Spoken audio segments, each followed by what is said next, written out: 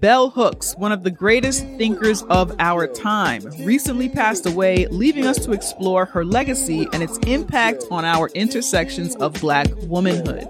Our friend and activist Diamond Styles joins me this week to discuss Blackademia, the reality TV icon Nene Leakes of all people, and to reflect on Insecure and an era of television that will be referenced for years to come. It's Tea with Queen and Jay. Drink up. How you doing, Diamond? I am good. I feel amazing. Good. Why do you feel so amazing? That's just what it is? Well, no, I've been like self-caring because this is the anniversary of my mom passing away this week. She passed away on the 18th of December in 2020. So this is the anniversary, right. But because I knew this has been coming up, I really did all my normal self-care stuff, but really all in 1 week. I usually don't do it all in 1 week because I usually can't afford it, but I got a cute little check from the University of British Victoria for Trans Awareness Week, you know. So I was like, I can afford this. So I got my feet done. I got a massage. I went to the sauna. And I just have been doing like just tons of spiritual baths and just stuff that makes me personally feel good. So yeah, I feel great. I feel amazing. I love that. Just first of all, hi everybody. Hey. Diamond is joining us. Yay! The homie Diamond, Black trans activist, general baddie, principal host of Marsha's Plate podcast, is joining us this week. Naima is feeling a little bit under the weather, so Diamond has agreed to join me in doing what I think might be the final episode of 2021. Good fucking riddance. The fuck? What the fuck? It has been crazy. Do you think it was worse than 2020 or just dragged? You know what it is?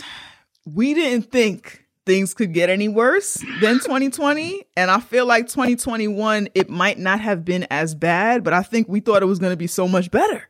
Yeah. You know, I felt like the pandemic popped off. These was like two twin, like Bebop and Rocksteady wearing our ass out. Yes. So, yeah, I think the shock that, oh shit, this year is still whack. 2021 is still being whack. I think the shock of that made it feel like maybe it was worse than 2020. But what a fucking year. Anyway, welcome to Tea with Queen and Jay. We are usually two womanist race nerds talking shit over tea, but Diamond is here helping us dismantle white supremacist patriarchal capitalism one episode at a time. My name is Jay. My name is Diamond, and I'm a womanist gender nerd. Yes.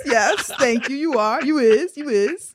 And sometimes we're Tea with Queen and Jay. Today we are Tea with Diamond and Jay. So thank you again, Diamond, for joining me. I appreciate that. Thank you for having me. Hope Naima gets better real soon. Yes, definitely, Queen. Please get better.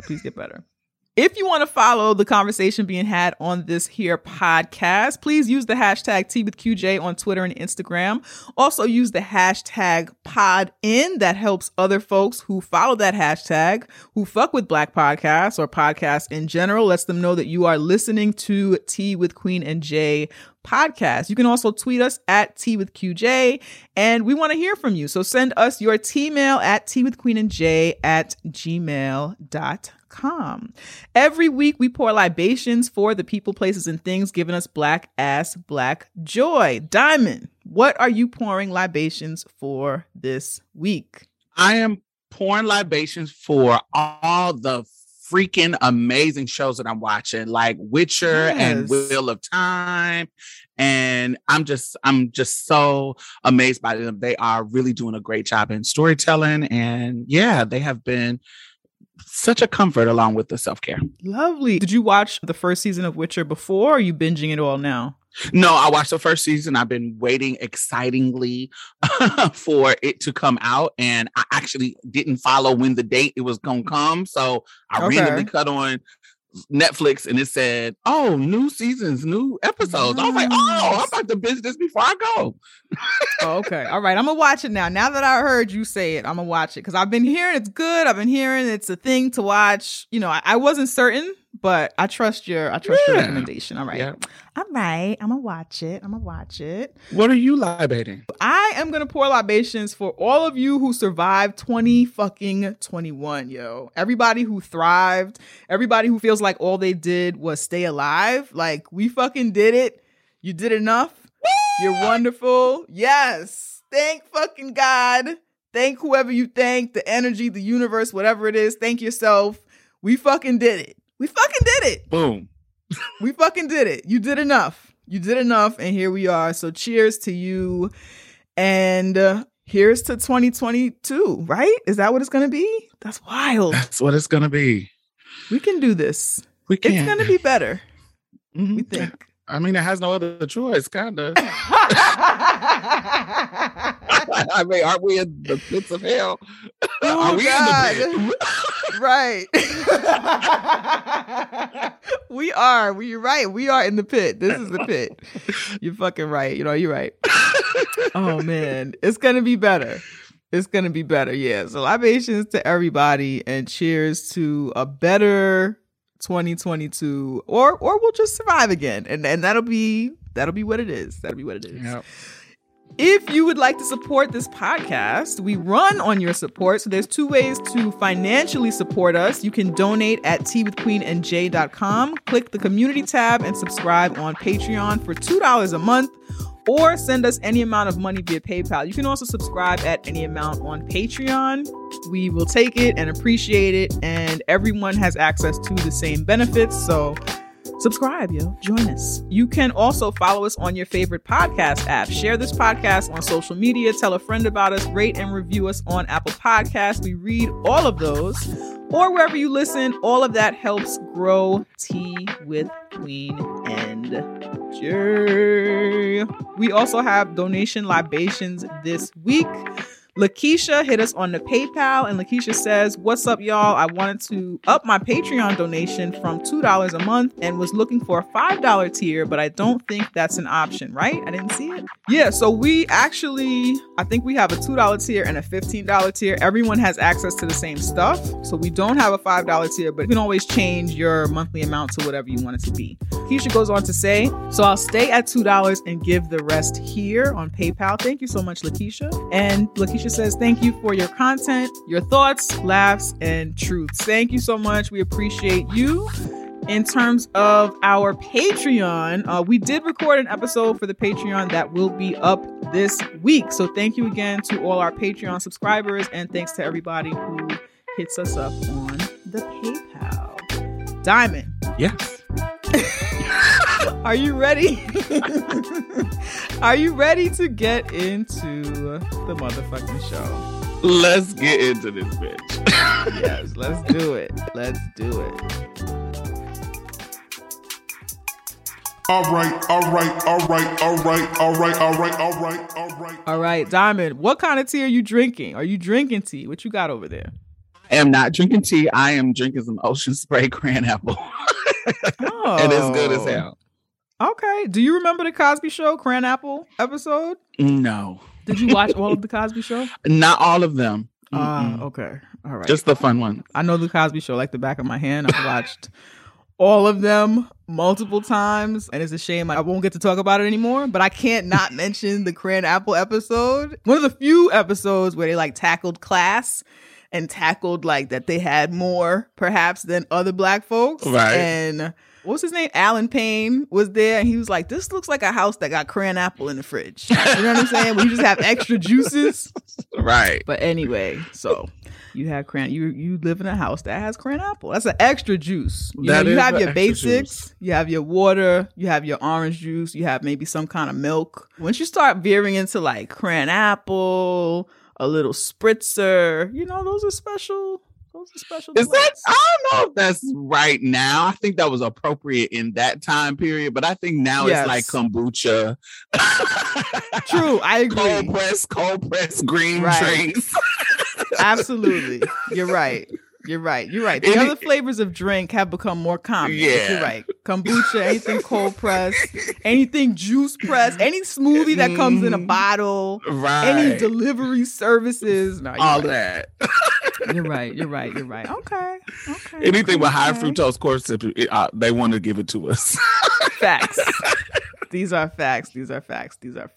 I actually had a hot cocoa earlier. This is like holiday, and I'm staying with my mom, and my mom been drinking hot cocoa like it's an alcoholic beverage at night. I was like, what do you have in that mug? Oh, it's my cocoa. Every night she's drinking her cocoa. Is it a special kind or is it like the... No, it's just regular ass Swiss Miss powder. Yes, that's it. With the little balls of marshmallow. The little artificial marshmallow balls that whatever they are that expand. Yeah, I've been delighting in that. That shit is cozy at night. It really is. So that's what I'm having instead of tea this week. And what are your pronouns? My pronouns are she, her, and hers. What's yours? My pronouns are she, her, they, them. And separate from my pronouns, I am not a lady. I love that. I say, when you say that, I repeat it just to repeat it. Even though I am a lady, I repeat, I'm not a lady when you say it. I listen.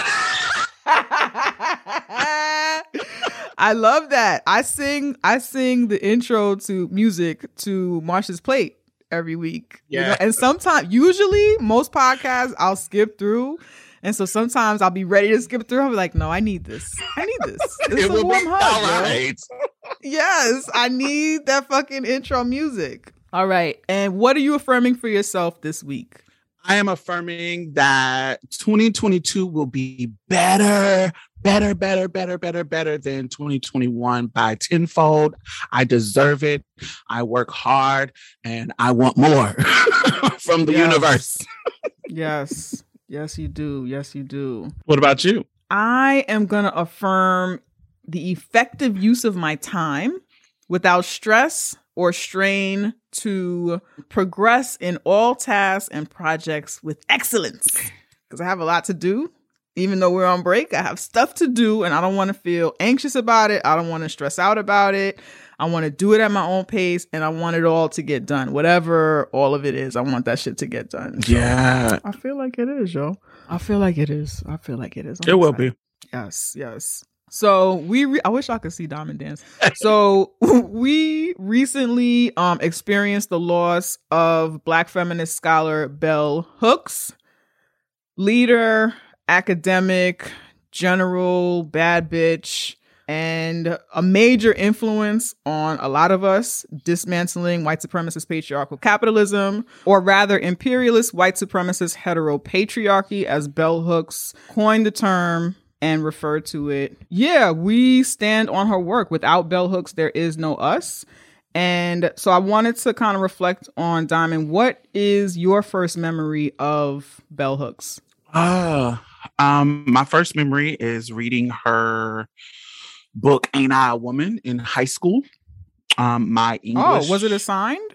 It was not assigned. So what was assigned was my English teacher, Miss Muller, I can't remember her name. She's a white woman. She was going against the grain and letting us read The Bluest Eye by Toni Morrison.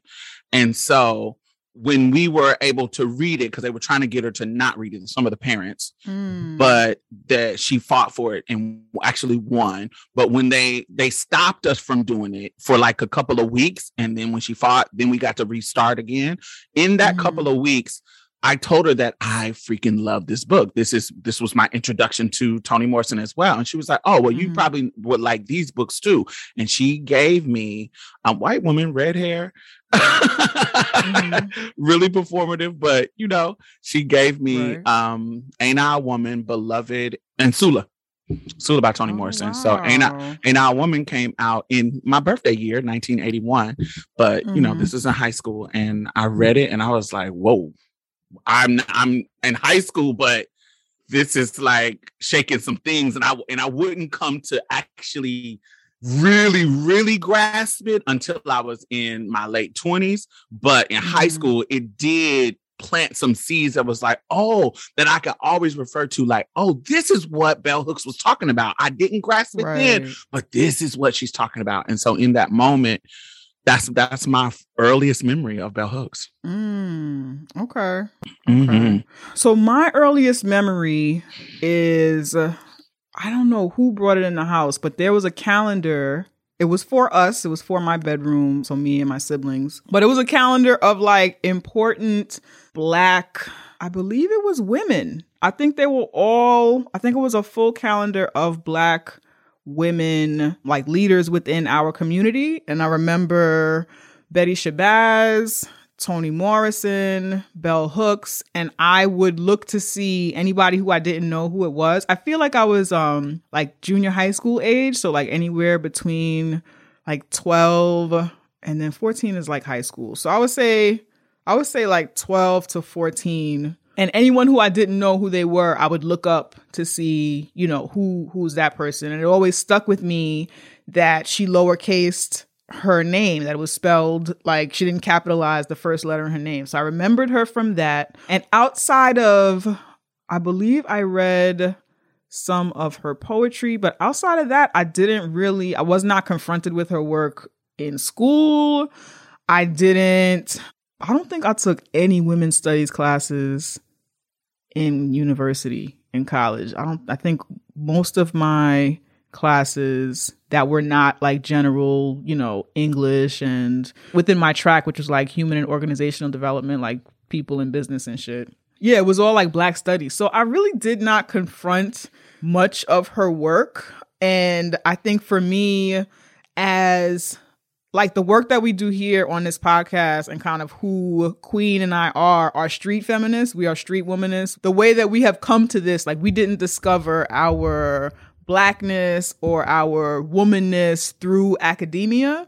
So my experience with Bell Hooks is knowing that she exists and knowing of, I think, others' experience with her or listening to her give talks or listening to her on a podcast. And so that was mostly my engagement with her and hearing her refer to herself as one of the greatest thinkers of our time, like as a Black woman, like saying that out loud. I think the most ways in which I have encountered her is as a popular figure, but there's no way that we come to the work that we do without her existing in the world. Like the people that I have been influenced by Bell Hooks. There's nothing that we do here that we could have done if she did not exist. Absolutely. And so I think those are my earliest memories of her and her impact on me, I guess, and what we do here. And I think that's beautiful to say because it's important for us to understand that we are learning as Black people. We are learning about politics. We are learning about social work. We are learning about so many things outside of academia. And that learning is actually just as important as well. And it colors how we come to the work, the sensitivity that we come to the work, just how we look, the perspective of how we look at things and the nuances of it's going to be totally different than somebody who came to the work through academia. Both of them are important. Right. But it's important to know that because even me, I didn't feel like I would, because I was, assigned male at birth. I didn't feel like I was a part of the feminist movement until till years later, because I was not quote unquote a born female. I didn't feel like I was anywhere in that circle of people. And so it wasn't until I got older and realized that my whole life has been a journey through a different path to break down the same patriarchy that a cisgender girl would, just from a different path. Like, mine just was coming from, you were born a male, you're supposed to be doing it like this. And I was breaking that curse. And then where assigned female person at birth is breaking it through the curse that comes with being assigned female at birth. And so for me, it wasn't until I got older, like I said, in high school, in junior high, I didn't think of it like that. I didn't think I was a part of that movement at all. And so coming to it and understanding this is what Bell Hooks was talking about. Right. I didn't feel like, because growing up with parents who were talking about Blackness all the time, I would say, admittedly, I grew up in a patriarchal environment, even though my dad was not in the home much of the time. Like, it was still, there can be no man in your house and it still be a patriarchal environment. So we grew up steeped in that brand of Blackness.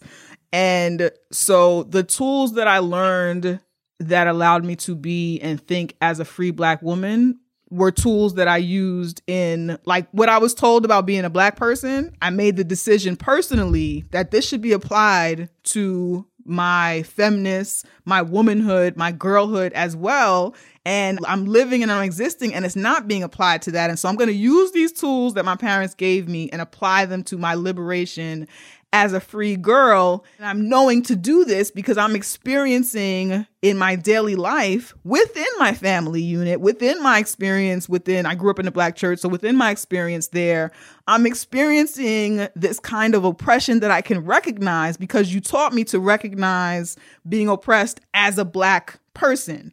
And in many of my experiences, I'm experiencing this oppression from people who say they love me because I am a girl, and so I didn't learn to be feminist or of these theories in school. I learned it just from existing and suffering in the ways in which I was told I would suffer just for being a Black person in this very Black male centric Blackness. You know what I'm saying? And so when you talk about feeling like you weren't a part of feminism, I didn't feel that I wasn't included in feminism until I started to read the ways in which some academic feminists talked about those who were not versed in academia. You know what I'm saying? Those who were not confronting or reading heavily Black feminist theory or feminist theory, period. I always felt when I understood that feminism existed, I was like, oh, it's a given that I'm a part of this. And a part of that, of course, is my cis privilege.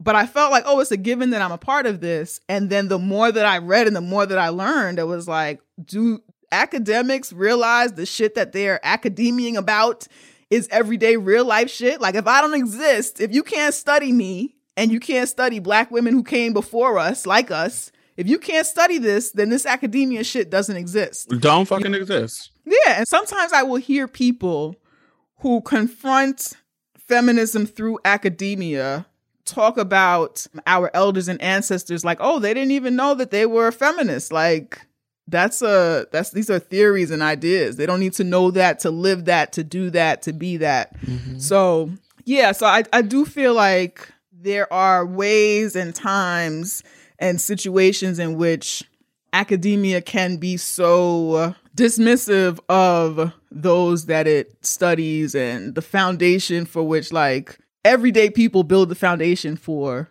the shit that folks theorize about. You know what I'm saying? Mm-hmm. And I think that there is often like a very, for a lot of folks, and I know there are people who are trying to break this down, and Bell Hooks kind of talked about shifting away from academia because of this, but there are often such hard lines between street thought and what's happening within the halls of academia. Facts. You know what I'm saying? And I come from juke joint Mississippi motherfuckers.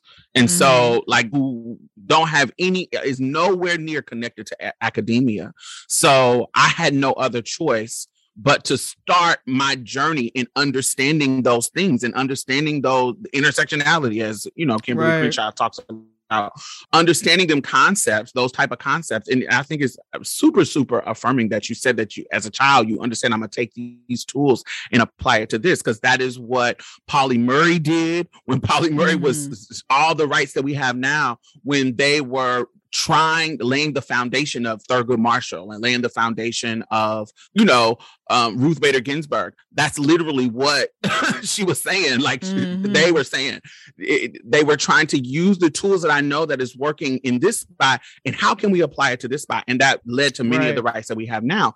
And so for me, I understood as soon as I never got introduced to bell hooks in academia. Bell hooks came through, just different forms of, like, I remember I was in a children's theater when I was younger, and it was woke Pan-African women that was running it. And so I heard about her from them after I heard about it from my teacher. It was never brought to me in my HBCU. Nobody ever brought up bell hooks while I was in school. First of all, they were too busy trying to wear me out for being trans to get me out. But they definitely in the class, in civics class and whatever classes I took, I never got information about Bell Hooks. So when I continued to be reintroduced to her from different various avenues, I understood that the same thing that she's talking about is what my great grandmother was talking about when she was leaving my uncle, who was beating her butt in being married to him and being forced to be married to, not forced to be married to him, but forced to stay with him just because I'm a woman and I'm stuck in this country rural Mississippi, and you think I don't have any other options, and now I got these 2 babies by you, and the culture is telling me I'm supposed to be stuck in this house with this abusive man because I can't get credit cards, I can't get bank accounts without him, I can't do any of this.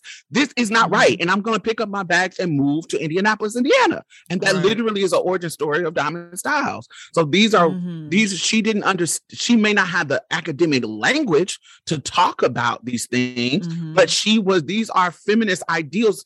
This is patriarchal ideas, I'm sorry, that she was trying to break, that she knew this is oppressing me. I'm not okay with this. And so she moved to Indianapolis. And so those type of things, I realized that, this is what great grandma was fighting against. This is what, this was the problem. Right. Yeah. Right. So, and I applied that to my life. Absolutely. That's super important. And of course, throughout our work on this podcast and dismantling white supremacist patriarchal capitalism, and let me also say that Queen is a lot more well-read in terms of literature and study than I am, just because I am a slow reader and just did not read as much or as fast. And so I definitely read now, and I read more like academic text and shit like that now. But I will say, like, that's not something that I was just doing or just like came easy to me or natural to me. Like, a lot of our theory and our work as womanist race nerds came from being the type of thinkers that we are, being the type of street feminists that we are, or womanists, or however you want to engage with that. But yeah, so I thought it was interesting kind of seeing the way that people reflected on her work and their experience with her work in this, and, in light of her passing. So that's been interesting. And when you do read,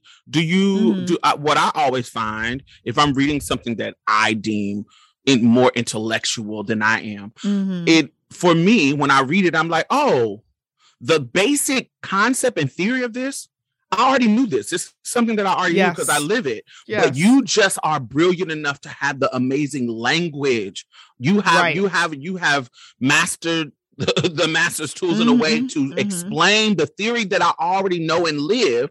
The brilliance is that you have given the language for me to be able to speak it on an academic level, but what you're telling me isn't actually necessarily teaching me anything that I don't already know. It's just you got the language. Facts. And that is a frequent experience. We started saying white supremacist patriarchal capitalism on this podcast. For me, at least, I started saying that on this podcast before I was even aware of Bell Hooks introducing that language into academia. So we started using that language here because it made sense in what we were talking about, right? And I know that there are people who may be newer to this podcast who think that that's a direct line from Bell Hooks, even though it is, right? So we don't come to that if Bell Hooks doesn't exist in the world and hasn't already infused the world, society, and our influences with this thinking and with this thought. But we came to white supremacist patriarchal capitalism because that made sense for the shit that we were talking about. You know what I'm saying? And then it was like, oh yes, Bell Hooks has already introduced this language into the lexicon. And so, of course, we are influenced by the work of Bell Hooks, and we don't exist without her. But we're not Black feminist academics. We're not academic niggas. You know what I'm saying? And there's no shade or disrespect to that. We frequently follow the work at this stage, of course, of Black academics. Like, we appreciate their work. And to your point, they put a lot of words to the things that we are trying to say when we do presentations. We, of course, draw on and highlight the work of Bell Hooks and other Black academics. You know what I'm saying? But to me, it just feels important to say that there are thinkers, there are progressive people, there are movers and shakers whose work is not founded in academia, who did not discover their Blackness in the halls of academia, who did not discover their liberated feminism, their womanism within the halls of academia, you know? Yeah. Did you watch? So, of course, I have been consuming more Bell Hooks since her passing. Did you watch that talk that she did with Laverne Cox at the New School? I did. I have watched all videos on Bell Hooks, but particularly the New School one. She has one with Cornel West, one with Janet Mock, one with Laverne, one with even Gloria Steinem, Melissa Harris Perry. She has tons of them. Right. And so I watched all of them, but that one was particularly interesting with Laverne Cox. Yeah. So people in light of her passing have kind of been bringing, of course, all the wonderful things about Bell Hooks, of course, but you cannot, as somebody seeking to dismantle systems, you can't bring up those things without also acknowledging her criticisms of Beyonce, her criticisms of, I don't know that I would call it a criticism, honestly, after watching their conversation, but it's a critique of our presentation as Black women, or a certain glamorous, high femme, high glamour presentation of the Beyoncés of the world, Laverne Cox of the world, that image of femme, that very specific and particular image of femme, Bell Hooks was vocally, I don't know if I want to say that she spoke out against, but it was a critique of that image and what is the source or the origins of that image. But I did want to ask you what you thought of it. The quote from Bell Hooks during her conversation with Laverne Cox. I mean, that's one of the issues I think that many people have with trans women is the sense of a traditional femininity being called out and reveled in, a femininity that many feminist women feel like, oh, we've been trying to get away from that. Can you talk about that a little bit? I love that you brought that up. I think the important thing to remember for me is that a lot of trans women do not embrace this kind of femininity. A lot of trans women don't wear high heels and don't wear makeup and feel oppressed by that. My choice is to wear, to all this some of it's show business. I'm in show business, but some of it is just about what I find aesthetically pleasing for myself. Trying to, I've gone through lots of phases where I've had braids and where I've been sort of androgynous with this very sort of androgynous phase. And this is where I feel empowered, ironically, and comfortable. I think that it's important to note that all trans women are not embracing this, that this trans woman does, and this trans woman feels empowered by this. Laverne Cox gives to me what I think is a really good response. We're going to put the link to this in the show notes. She basically, to me, affirms that women should be able to present in any way that they want, and this is the presentation that makes me feel, she says, this is where I feel empowered, ironically, and comfortable. And of course, I think that can, of course, be interrogated because we don't exist outside of white supremacy. Like, we're all influenced by it. So if you have a proclivity or if you enjoy wearing blonde hair or looking in these ways that people associate with whiteness, can we completely separate that from the influence of white supremacist patriarchal capitalism? What did you think about that dialogue? I thought the dialogue was freaking amazing. I know that some of the community was like, oh, Bell Hooks is transphobic that's a transphobic question. And I did not take it like that at all. I took it as this is the kind of conversations that I expect. This is the type of conversations that I want to have when I'm watching a juggernaut in feminism like Bell Hooks talk to a juggernaut in trans media right now, Laverne Cox. These are the type of things and ideas that I want to interrogate. I think that this was a question. This was not a call out to me at all. When Bell Hooks asked that question, it was, yo, this is a great question. This is a question that we can explore. And I didn't feel like she was, even when she critiqued Beyonce's image, it's asking why is Beyonce the right now the queen of the pop world? Why even in the past, when she talked about how, she tried to go natural at one point, but she still settled on this blonde, flowy, high femme look. How, why is that the thing that I have to be successful? Why is Laverne's blonde wigs? Why are you comfortable? Why are you empowered by that particular image of yourself? And so for me, you have to question that. I'm not saying that you're not supposed to like it, but when we are trying to dismantle these systems, particularly systems revolving beauty standards, when we're coming up against these systems, particularly in the time right now, we have to critique those things. And as trans women, when we are coming into our identities, we are just as informed by how we present to the world, how we present to the world is informed just as much by the culture of white supremacy, the culture of, patriarchy as anybody else living in this world. And so if we're not critiquing that, how are we dismantling that system and those influence within ourselves? And I think she was just asking the question. And while I appreciate Laverne's answer, it was okay to a certain extent, but it didn't go as deep as I wanted her to go either. It was just, all trans women, this is how I feel comfortable. This is how I feel empowered. You didn't go into your influence on how you got there. I want to know why are you comfortable there? I want to know why are you empowered there? And so there's a reason. And one of the things she said was, this is how my trans womanhood is presented. This is not how all trans womanhood is presented, which was a powerful statement because we all are different. But, I think she could have went a little bit deeper. I feel what you're saying. I do feel what you're saying. And I will say, coming to that video and that talk after seeing people, the way they described it, it did not feel to me as transphobic as it was presented in some of the criticisms. But I did see how people could have interpreted it as transphobic. And I do think, I don't know how to separate looking at a light skin, I don't know, 4A. I don't know her hair texture, but it's not super kinky bell hooks. I don't know how to separate the image of bell hooks, right? Even though she's not high glam, there are still things about her that make her appearance more palatable for a lot of people, right? Being lighter skinned, not having the kinkiest of hair textures. I don't know how to separate that from her question. Like, I feel like the intent of her question was black woman to black woman. How do you reconcile this image? I don't know how to separate bell hook's appearance and presentation.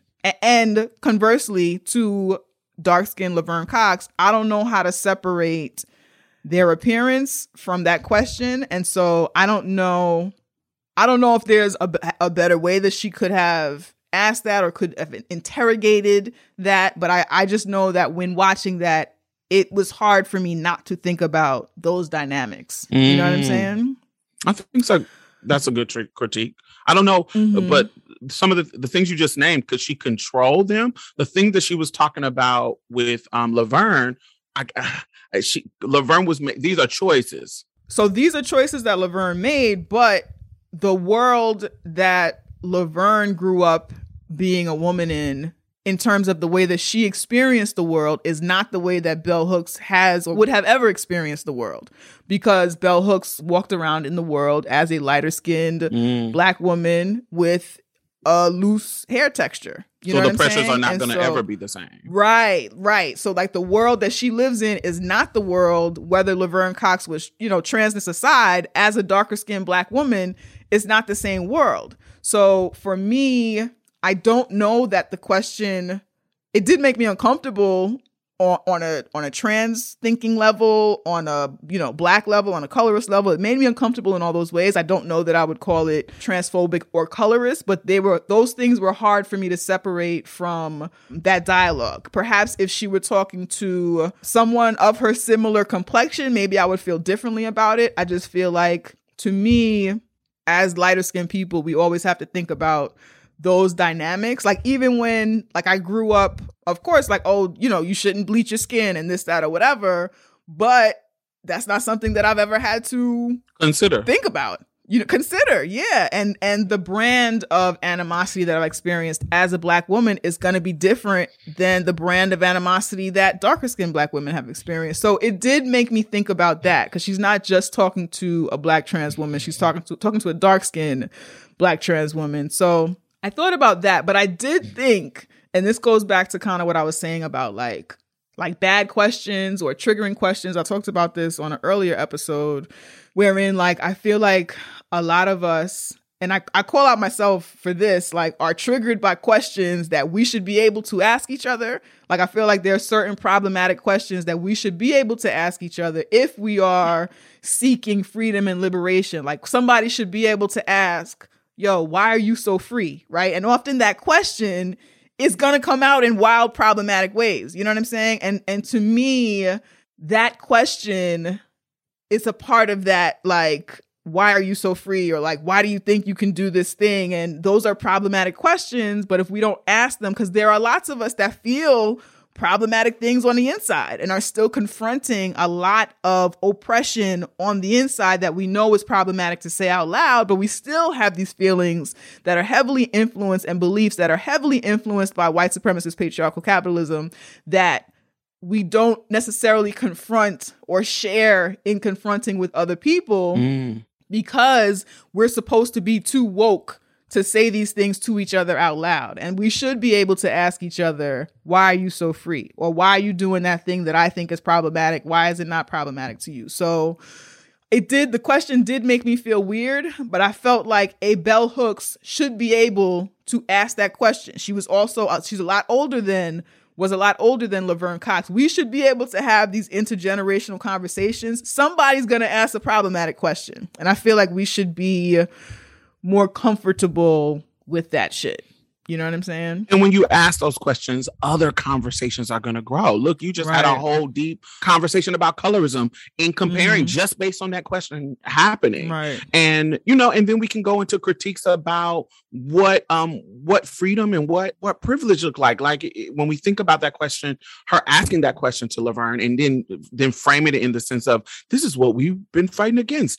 Yeah, but this is also in this day and age what protects me and gives me some of the access for me to be free, adhering to some of these ideas. In the same way, when we think about, we just talk about academia, when people, you know what I'm saying, it was a time when that was the way you got out of the strickening, horrible poverty or strickening, horrible whatever that you were going through as a Black person, going and getting that academia and being this exquisite, excellent speaker and orator, and whatever you did had to be on such a peak level that it was important for us to play that role to get out of some of the situations that we were in. Now, does that strictness apply to today? Maybe not to the same level, but at one point we understood that needed to be done.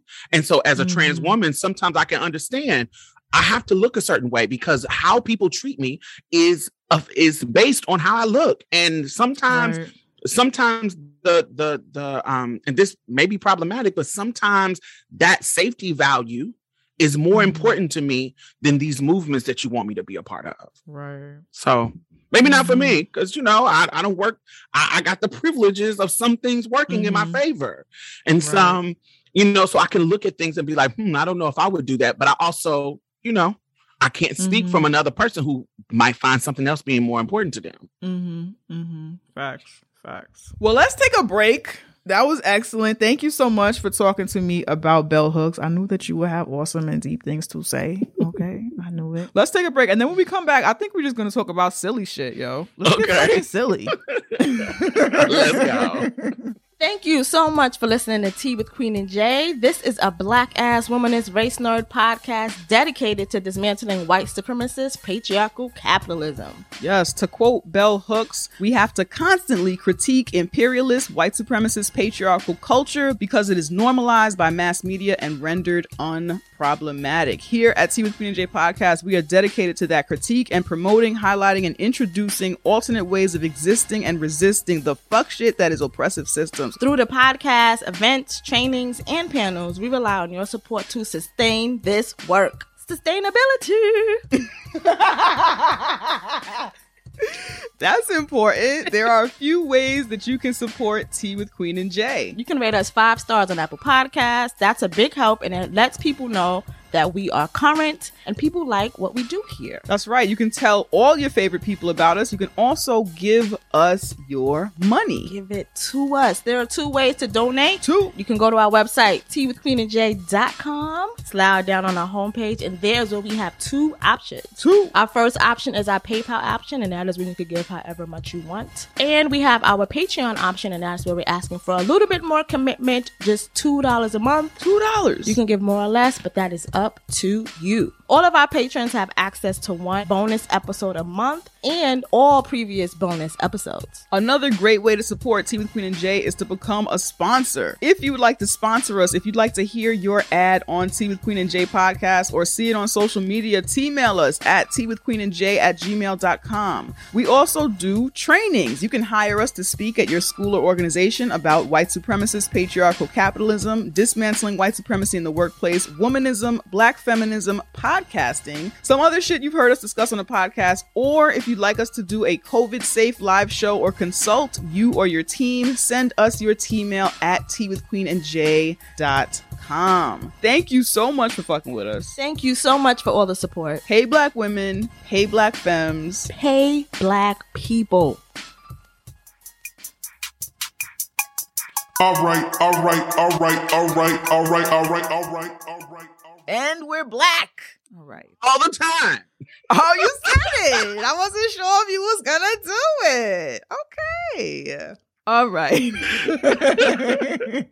We are back, and let's get silly. So I asked Diamond if she would come be on the show with me, and if it was anything she wanted to talk about that she don't usually talk about on her show, whatever.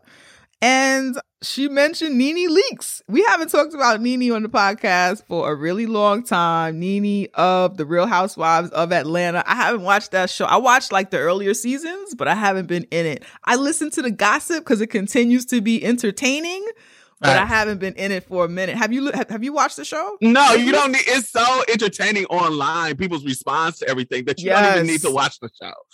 You don't need to be involved. You do. So what is Nene up to now? What's going on? So if you've been following the interwebs, her husband passed away on September 1st, and they buried him a week later, like around the 6th, 7th, 8th. And, her husband, Greg, and, that was in September. But recently, in the past 2 weeks, she has been pictured and seen cuddled up, bayed up, going on dates, going out, holding hands with a new man. And this ain't even a year. Shit is barely 3 months. So for context, because we don't know when you're listening to this, for context, right? So September, and right now we are in the holiday season of 2021, right? So what we're talking about, 2.5 months, 3 months? Yeah, 3 months. November. Yeah, so 3 months.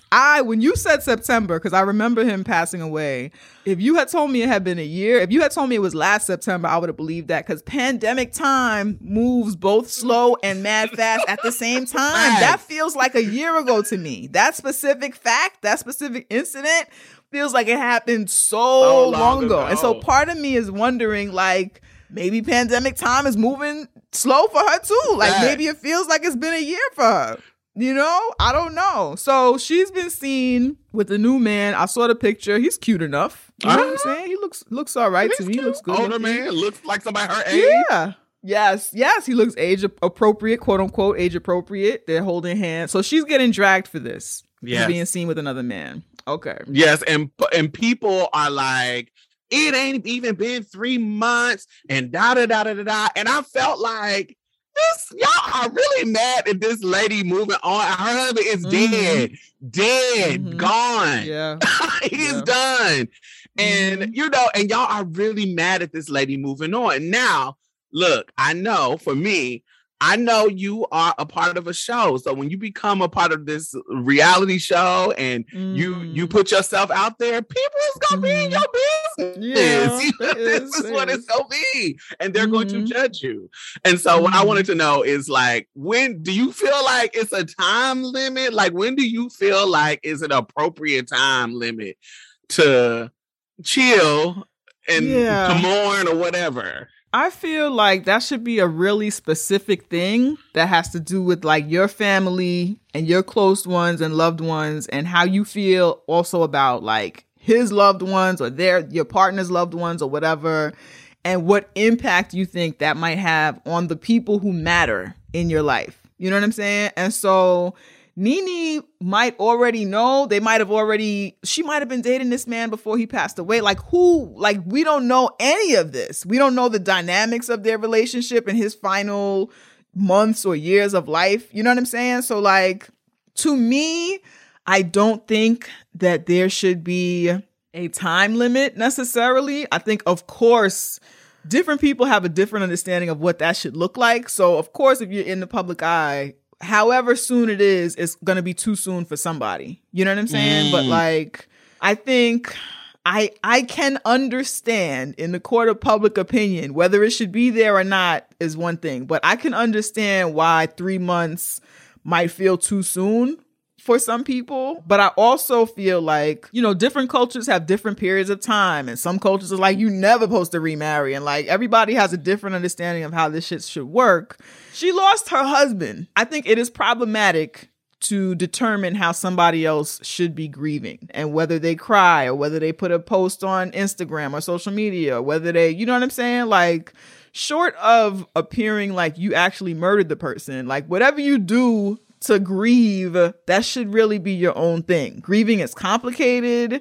It's fucking weird for a lot of people. And I, for example, I will often continue working or just keeping things, like just doing, you know, when I've had people pass away, I've said to whoever I'm working with, hey, this happened to me. I'm just telling you because I feel like I should tell you this happened. I don't know what to do.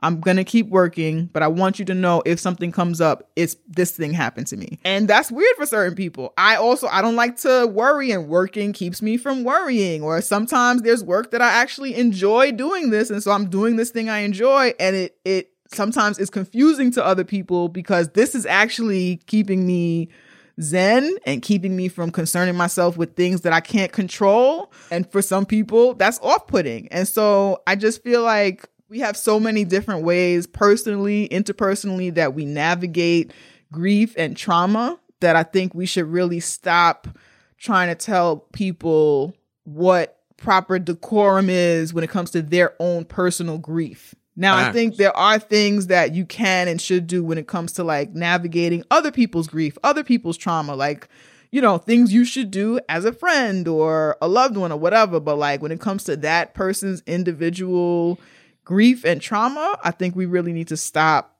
deciding and determining what people should do. Now, I mean, if people think she murdered him, that's a different story. You know what I'm saying? But that's not what happened.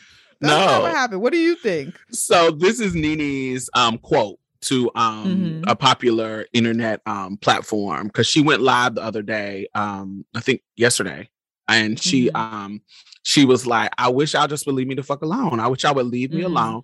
And she quoted telling them, I will love Greg forever and ever. Grieving is hard, even harder, and depressing alone. Greg and I had a very tearful conversation before his passing. His words to me were, be happy, keep smiling, and who finds you, I want you to be happy. If whoever finds you has a good one.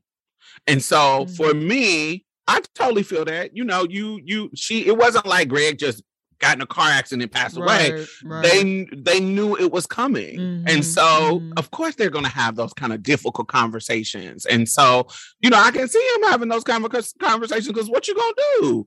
Right. You know, and so for me, I totally agree with everything you just said. I feel like there's a time and a space. There's a time limit for everybody to do certain things. And it's Queer Walk recently just had an amazing episode about grief. And so one of the things that Money was talking about was, you know, everybody's time limit of going through these stages, even if you want to think about the theory of those stages, is different, and how people experience them. Sometimes it's simultaneous. Sometimes you're going through the denial. Sometimes you're going through the sadness. Sometimes you're going through the anger. All these things can be coming at once or coming at one at a time and step by step. However it works for you is totally different. And so I understand that, but I also understand the idea of look, you are a celebrity and there is an image that you uphold, and sometimes you like that image. Sometimes you like when you're getting that attention, when you're trying to sell something, when you're trying to promote something, you like the attention that you get. But it comes, the other side is it comes with,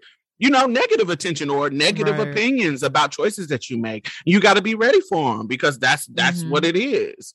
Yeah.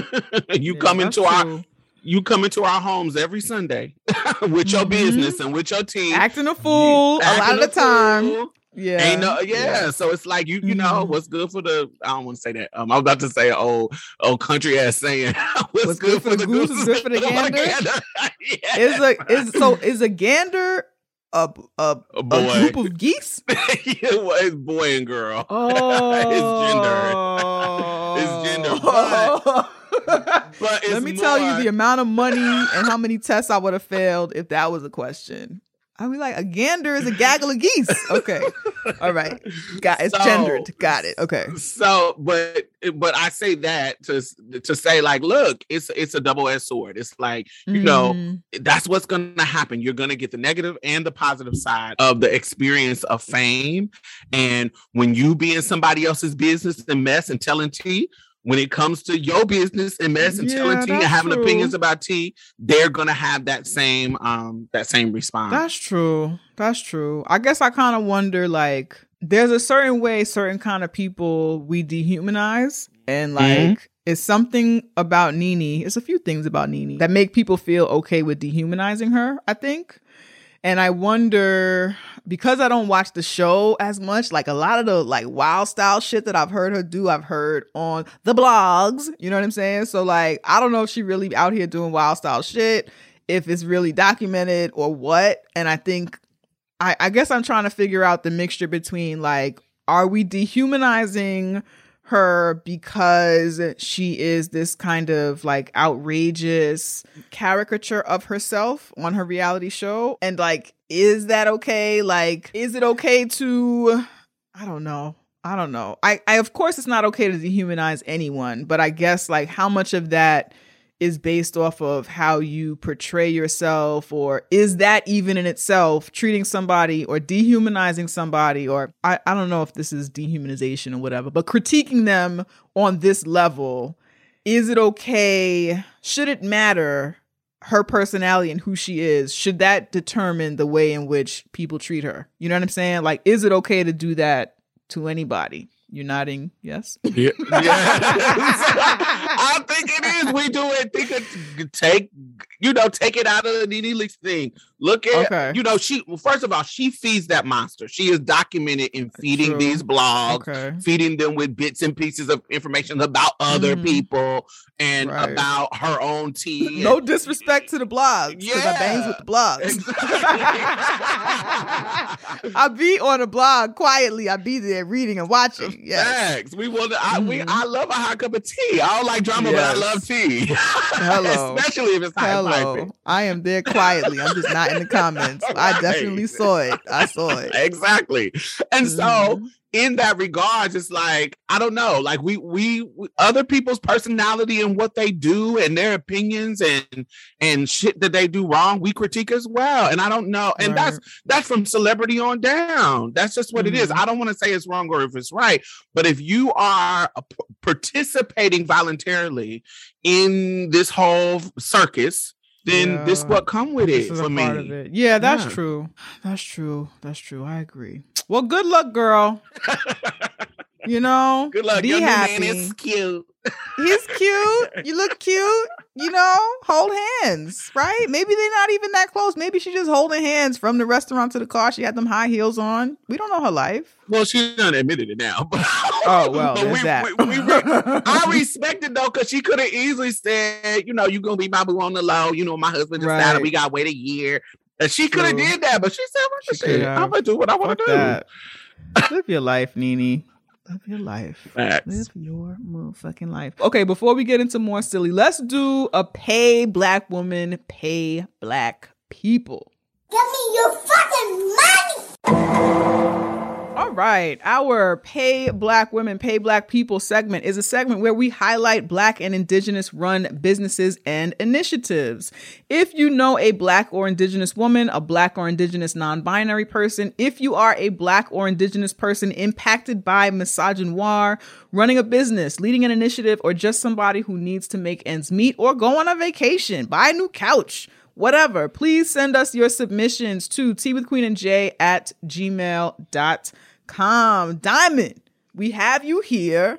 Let's do you and your organization. Tell us about what you do. Tell us about what you're raising money for, where we can donate, all of that good shit.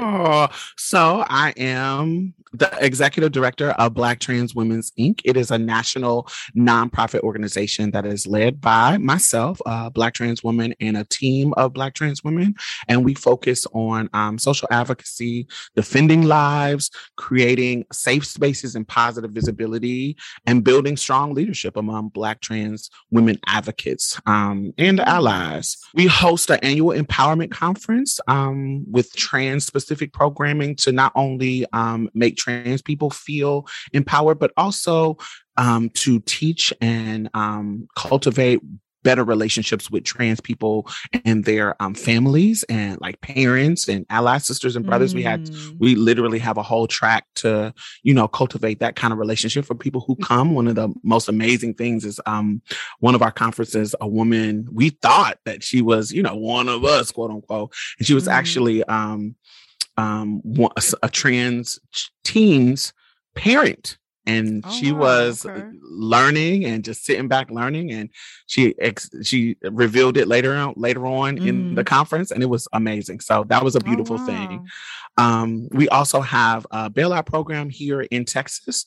We also have a anti-violent task force. So if you remember back during the George Floyd rebellion, there was a trans woman who also went viral, being attacked in a store by some cis men and cis women. We actually flew out and put her up and was raised money for her and was put her in a much, much safer situation once that happened, and supported her being able to prosecute her attackers. And so we have an anti-violence program. And last but not least, we are currently fundraising to get a shelter that is forming here in Texas, because it's not a lot of actual infrastructure for trans people that is safe and affirming for people who are dealing with being unsheltered. And so, that's what we do. I love that. So how can we donate? How can we support? Where's the link? What are we doing? So you can go to www.blacktranswomen.org/donate to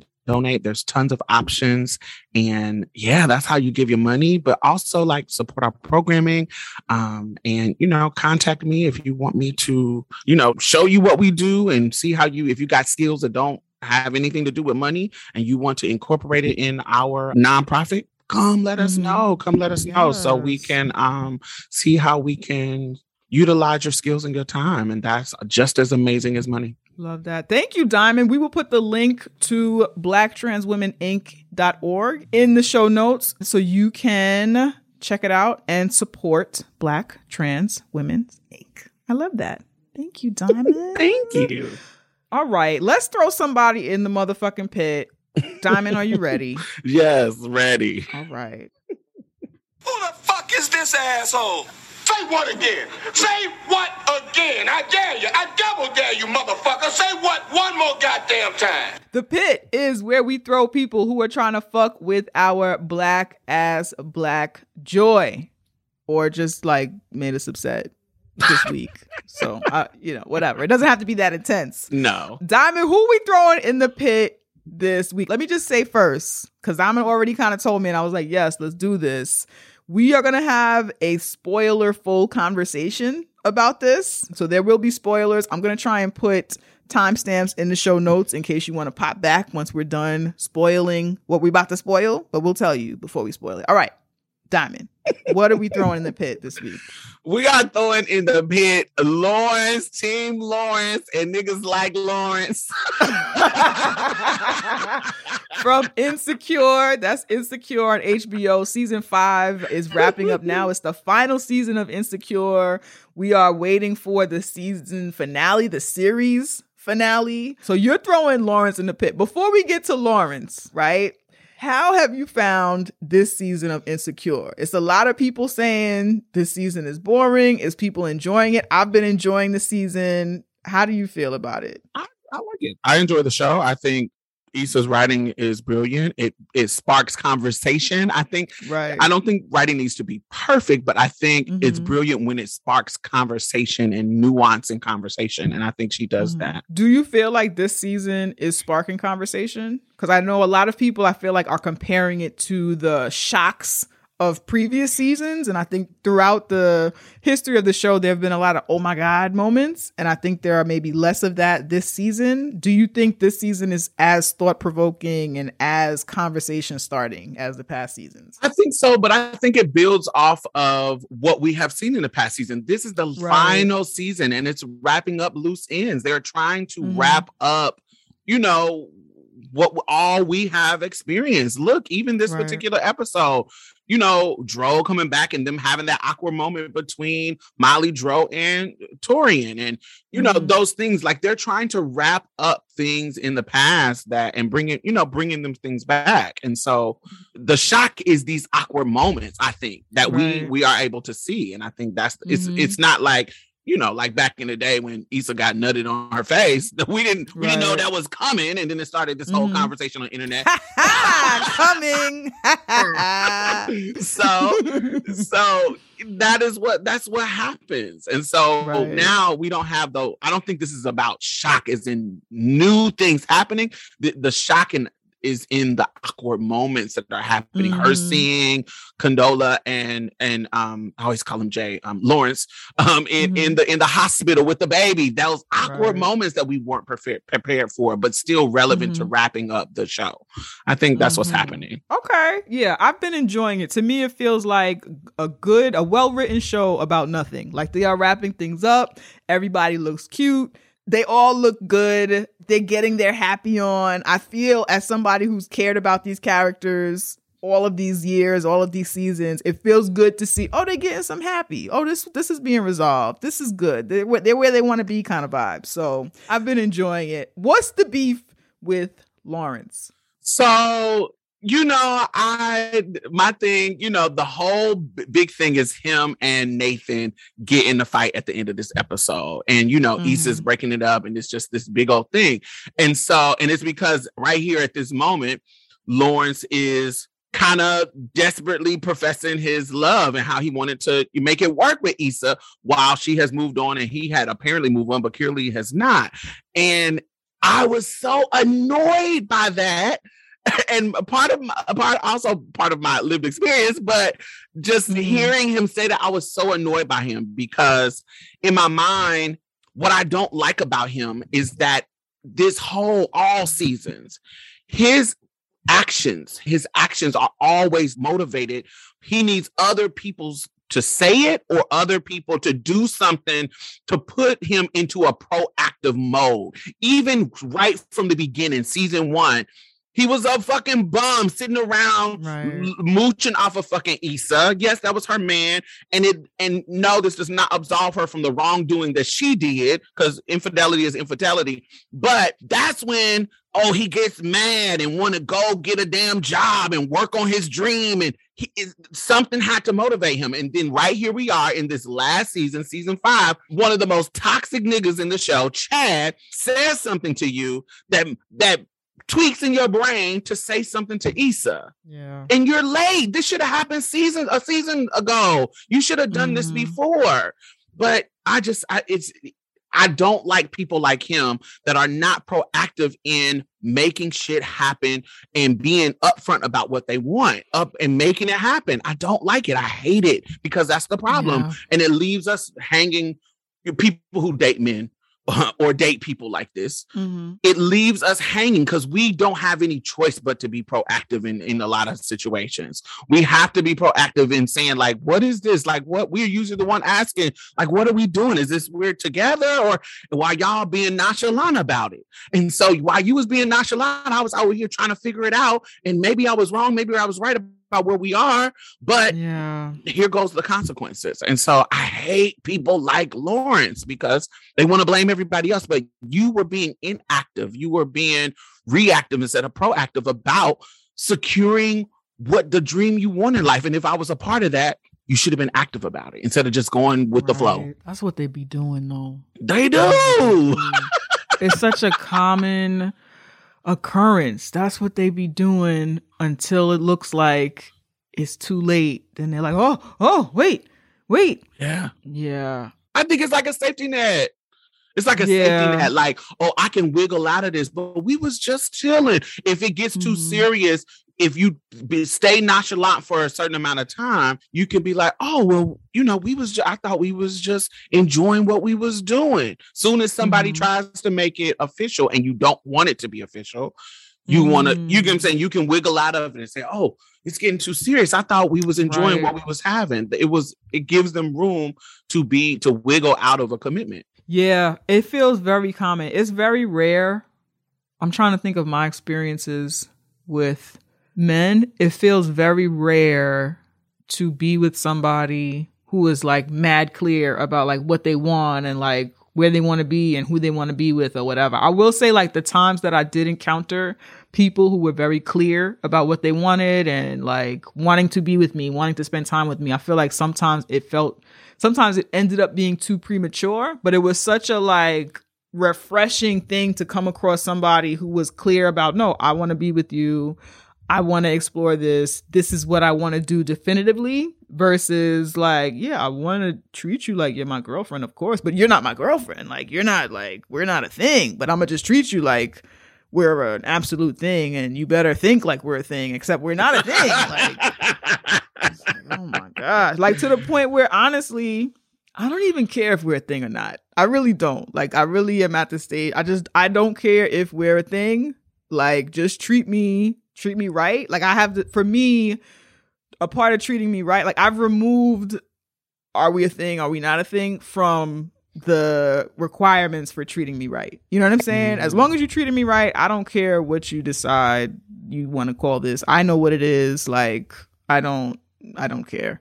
I don't care. I'm different. I need, there's, are we a thing or are we not a thing determines the rules of engagement for me. Right. And so I'm not into non-monogamy. I'm into the monogamous situation. And so if when we're not a thing, we do what we want. But when we are a thing, then we understand that this is a committed thing. And I'm not looking for an open relationship.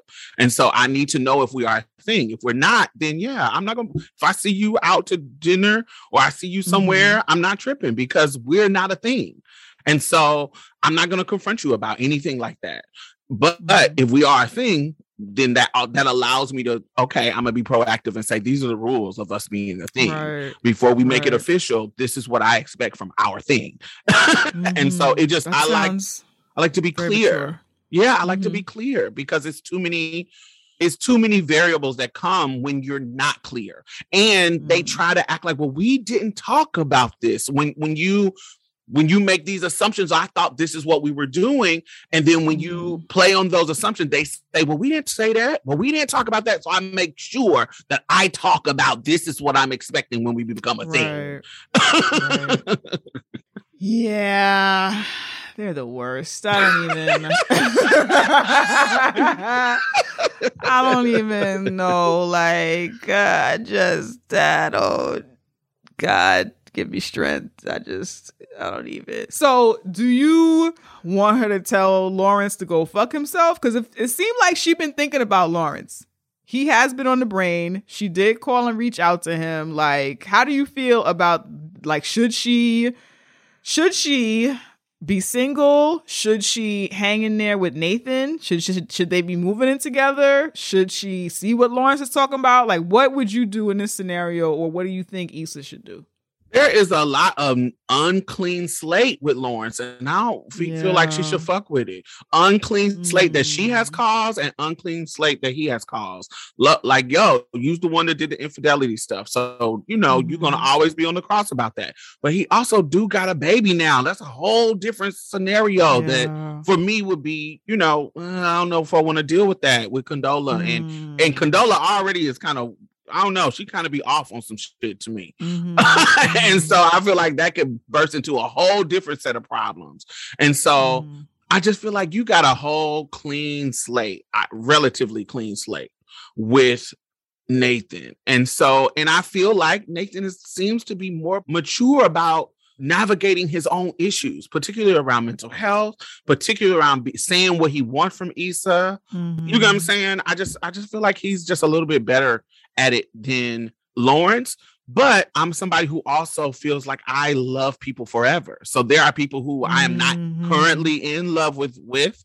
Right. But, when I'm fresh out of a situation, of course I'm thinking about you. And we get to be in Issa's head. And so, yes, of course I'm thinking about these situations, but that don't mean it's the right decision. Yeah. That's a part of the healing. Ain't that a part of the healing? Healing? What's that? What do you think about the way that Nathan argues with Issa, though? He's a little bit annoying to me. Also, give me an example. Like, I feel like Nathan will shut down.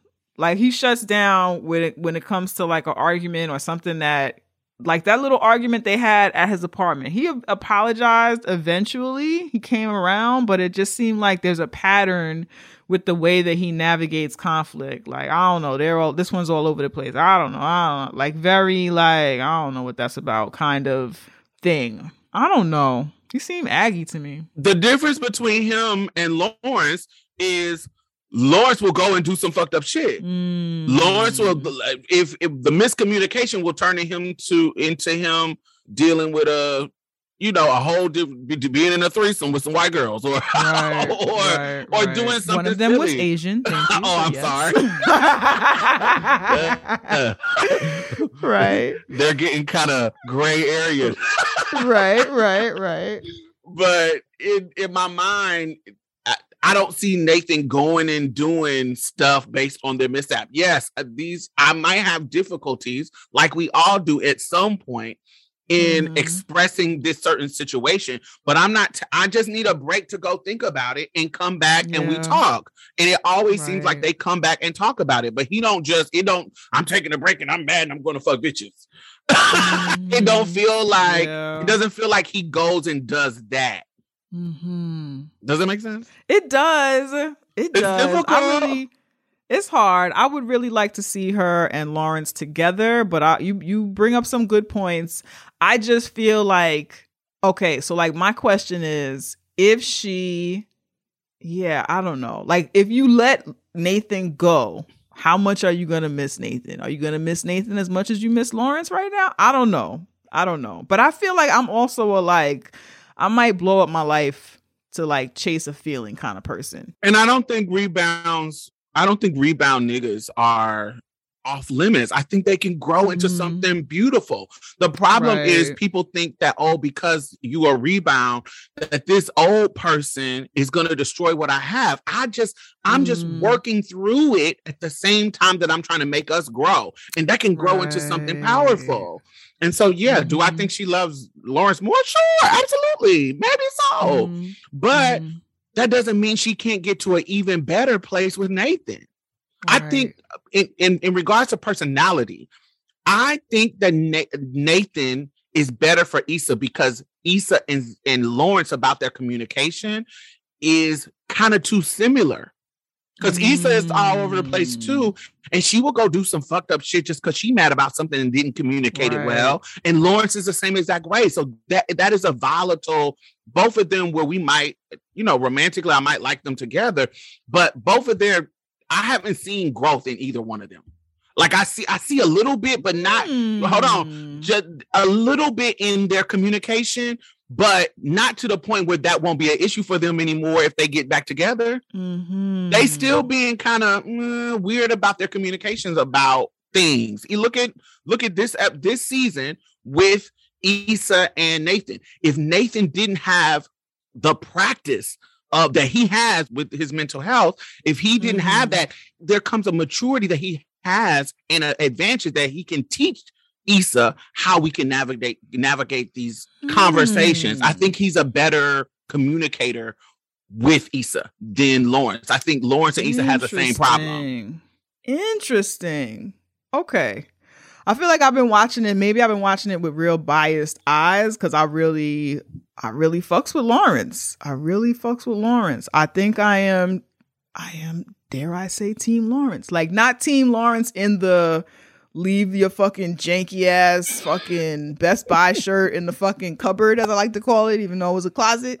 Not that Team Lawrence, but just like, I do think that he is a like nice, thoughtful person, and I would like to see them together. And I know that Nathan is trying to establish that he is a consistent person, that he can be consistent, that he can be there, but something about him still feels very much like I might leave and go back to Houston. I might, you know what I'm saying? Like, it seems like he is willing to dip when things don't seem like they're going right. You know what I'm saying? And that makes me, as a person who really craves a certain kind of stability, or at least communication around things, like the way he communicated that, it just seemed very flighty. Like, I know now him and Issa are moving in together, but what's to say that 3 months from now he's not like, oh yeah, I'm still thinking about moving, or like, it just feels so unsettling to me,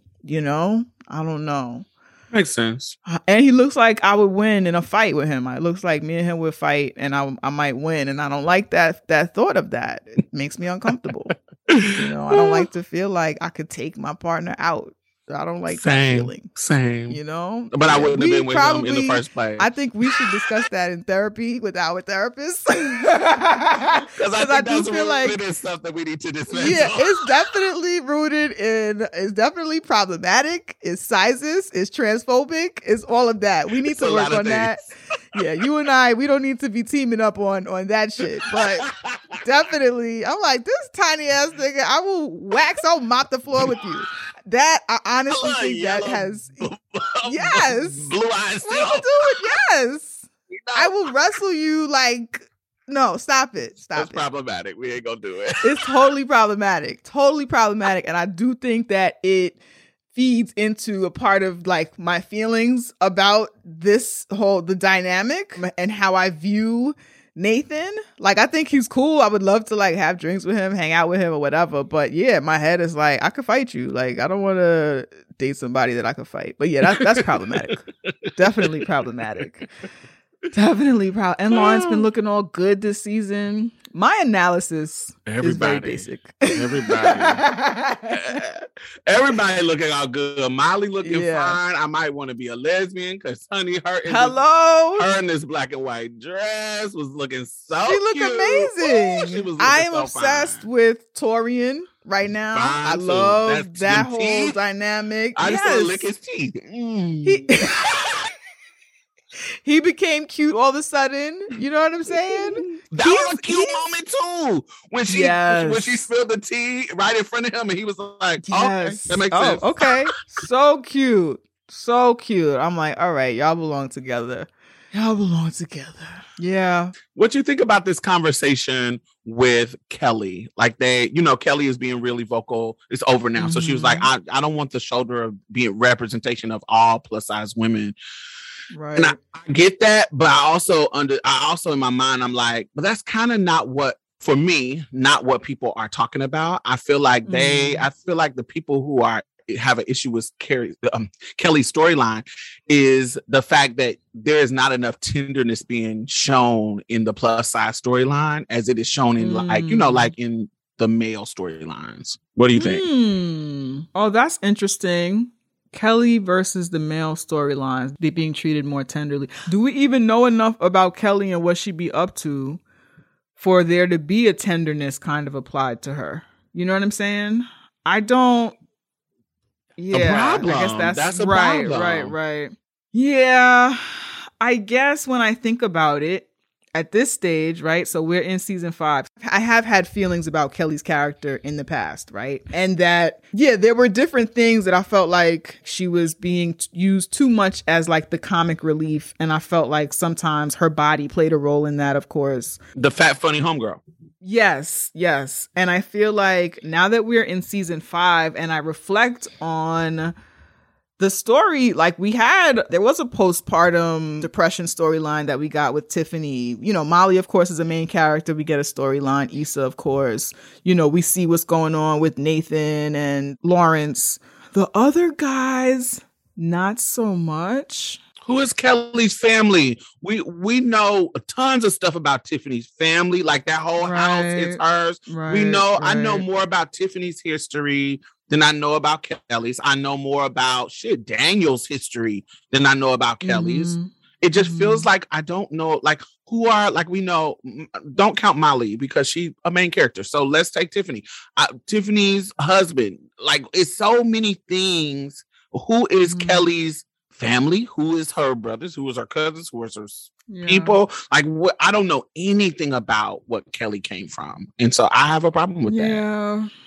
I think for me this season, I decided to kind of put that aside because I have found her to be, I'm going to have to watch the whole series again. It's kind of what I decided I was going to do anyway. Sagey? Oh, she has been a little bit sagey, but also I have found her to be funnier this season. You know, like I feel like her jokes, I feel like they hit harder. I feel like, what did she say? Like different. Like, I feel like we are getting a little bit more of her. Yeah, I feel like we are getting more Kelly. It's just not going that deep. And I don't know if that is right or wrong, but I do like that we got more. I do like that we're getting more funny. I do like that, like, the neighbor thinks she's a bad influence on her kid. And it's just like, why does she be hanging out with the neighbor? Like, what is that even about? Like, I think we've had a lot of moments like that with Kelly. And so I think the volume being turned up on the funny for me in ways that did not have to do with her size. Like I really didn't like when she was tased. I didn't like that at all for a number of reasons. We're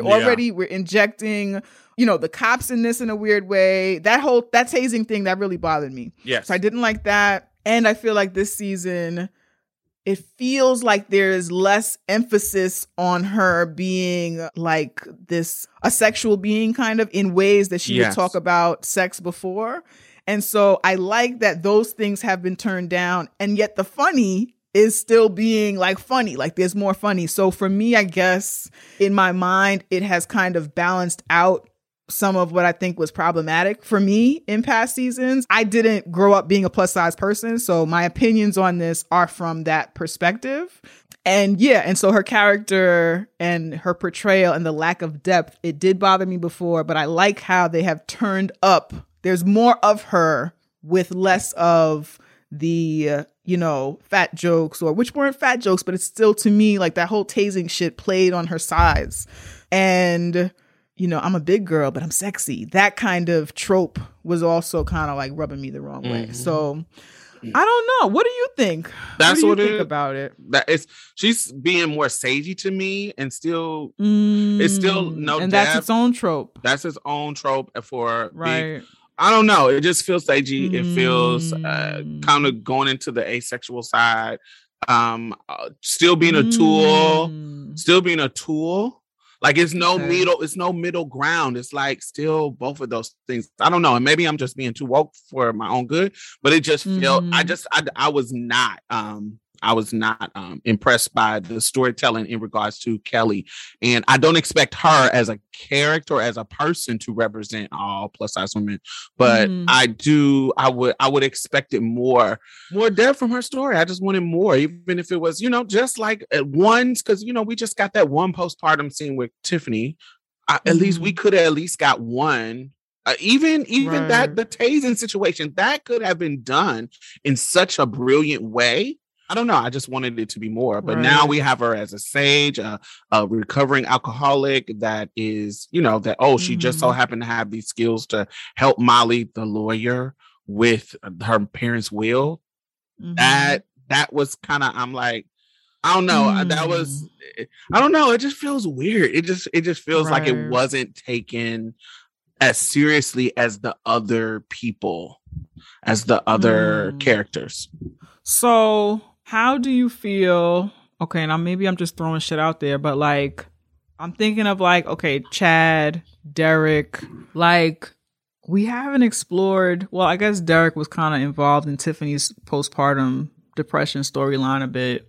Chad is there for pure jokes, as far as I'm concerned. Like, is it criminal to have one of the friend characters be there for just jokes? But I guess the criminal part comes in. It's like, why is it Kelly that is just the jokes character?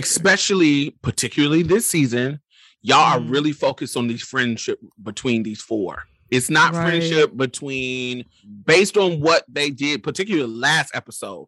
It wasn't just a Molly and Issa. It was Molly, Issa, Kelly, and Tiffany.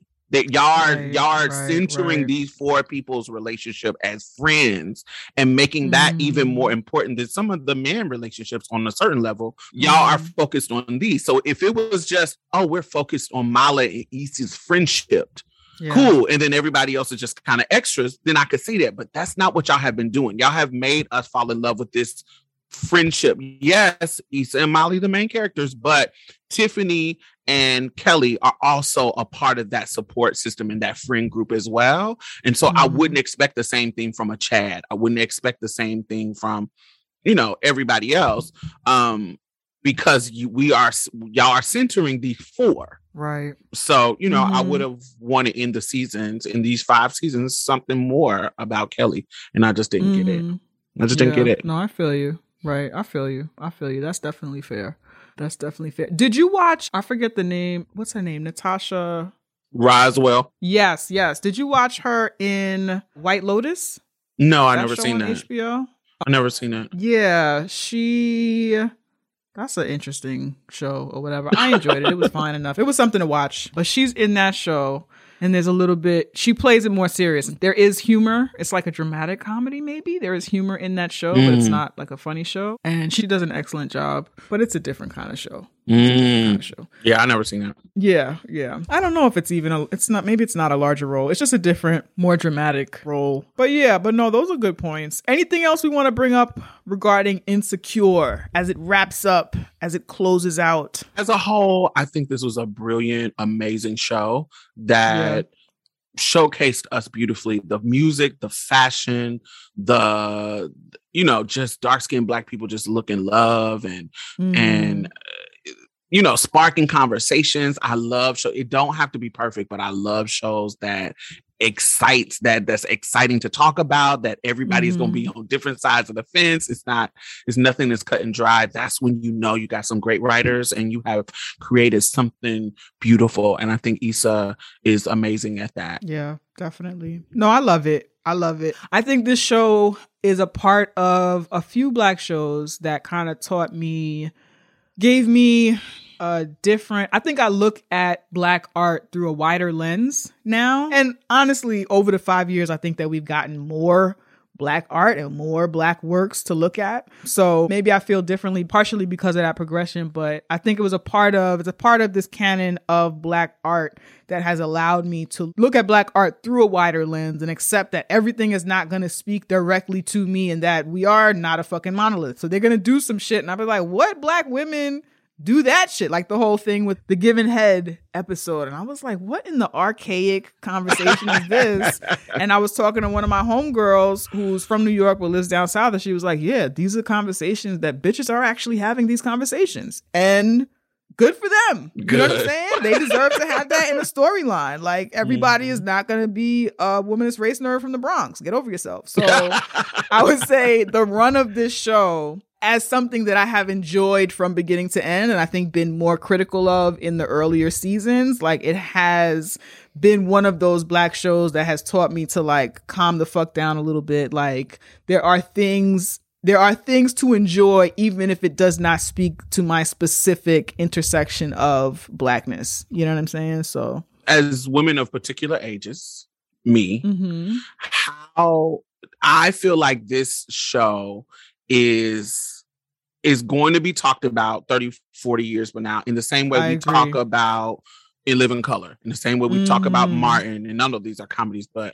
different dramas as well. When we think about Living Single, Girlfriends, think about Girlfriends. This is one of those shows that culturally Black people will be talking about, particularly of this Gen Z generation. They are going to be talking about this years to come in the same way we did. No, absolutely. I'm fucking excited, yo. I'm gonna watch the whole thing again. And it's so different from the first season. When you look at just Issa's transformation and like the marketing, how different the marketing was for every season. It's just such a different show that kind of grew with the times in which it was on. You know what I'm saying? So, yeah, no, I love that shit. Yeah. I love it. I'm thankful for it, yo. Cheers, libations to all of them. And I do hope to see, like, there are other shows that are going to stand on the shoulders of Insecure. Facts. You know what I'm saying? And so I think we will see better written characters of all of these intersections and representations. Interesting. This was good. Thank you, Diamond. Thank you for having me. This was so fun. I knew it was going to be fun. Thank you so much. Thank you. Tell us again where we can find you on the social medias and everything you want us to know. Yeah, so you can find me on my own podcast, Marsha's Plate Podcast. We're on all platforms. Marsha is in Marsha P. Johnson.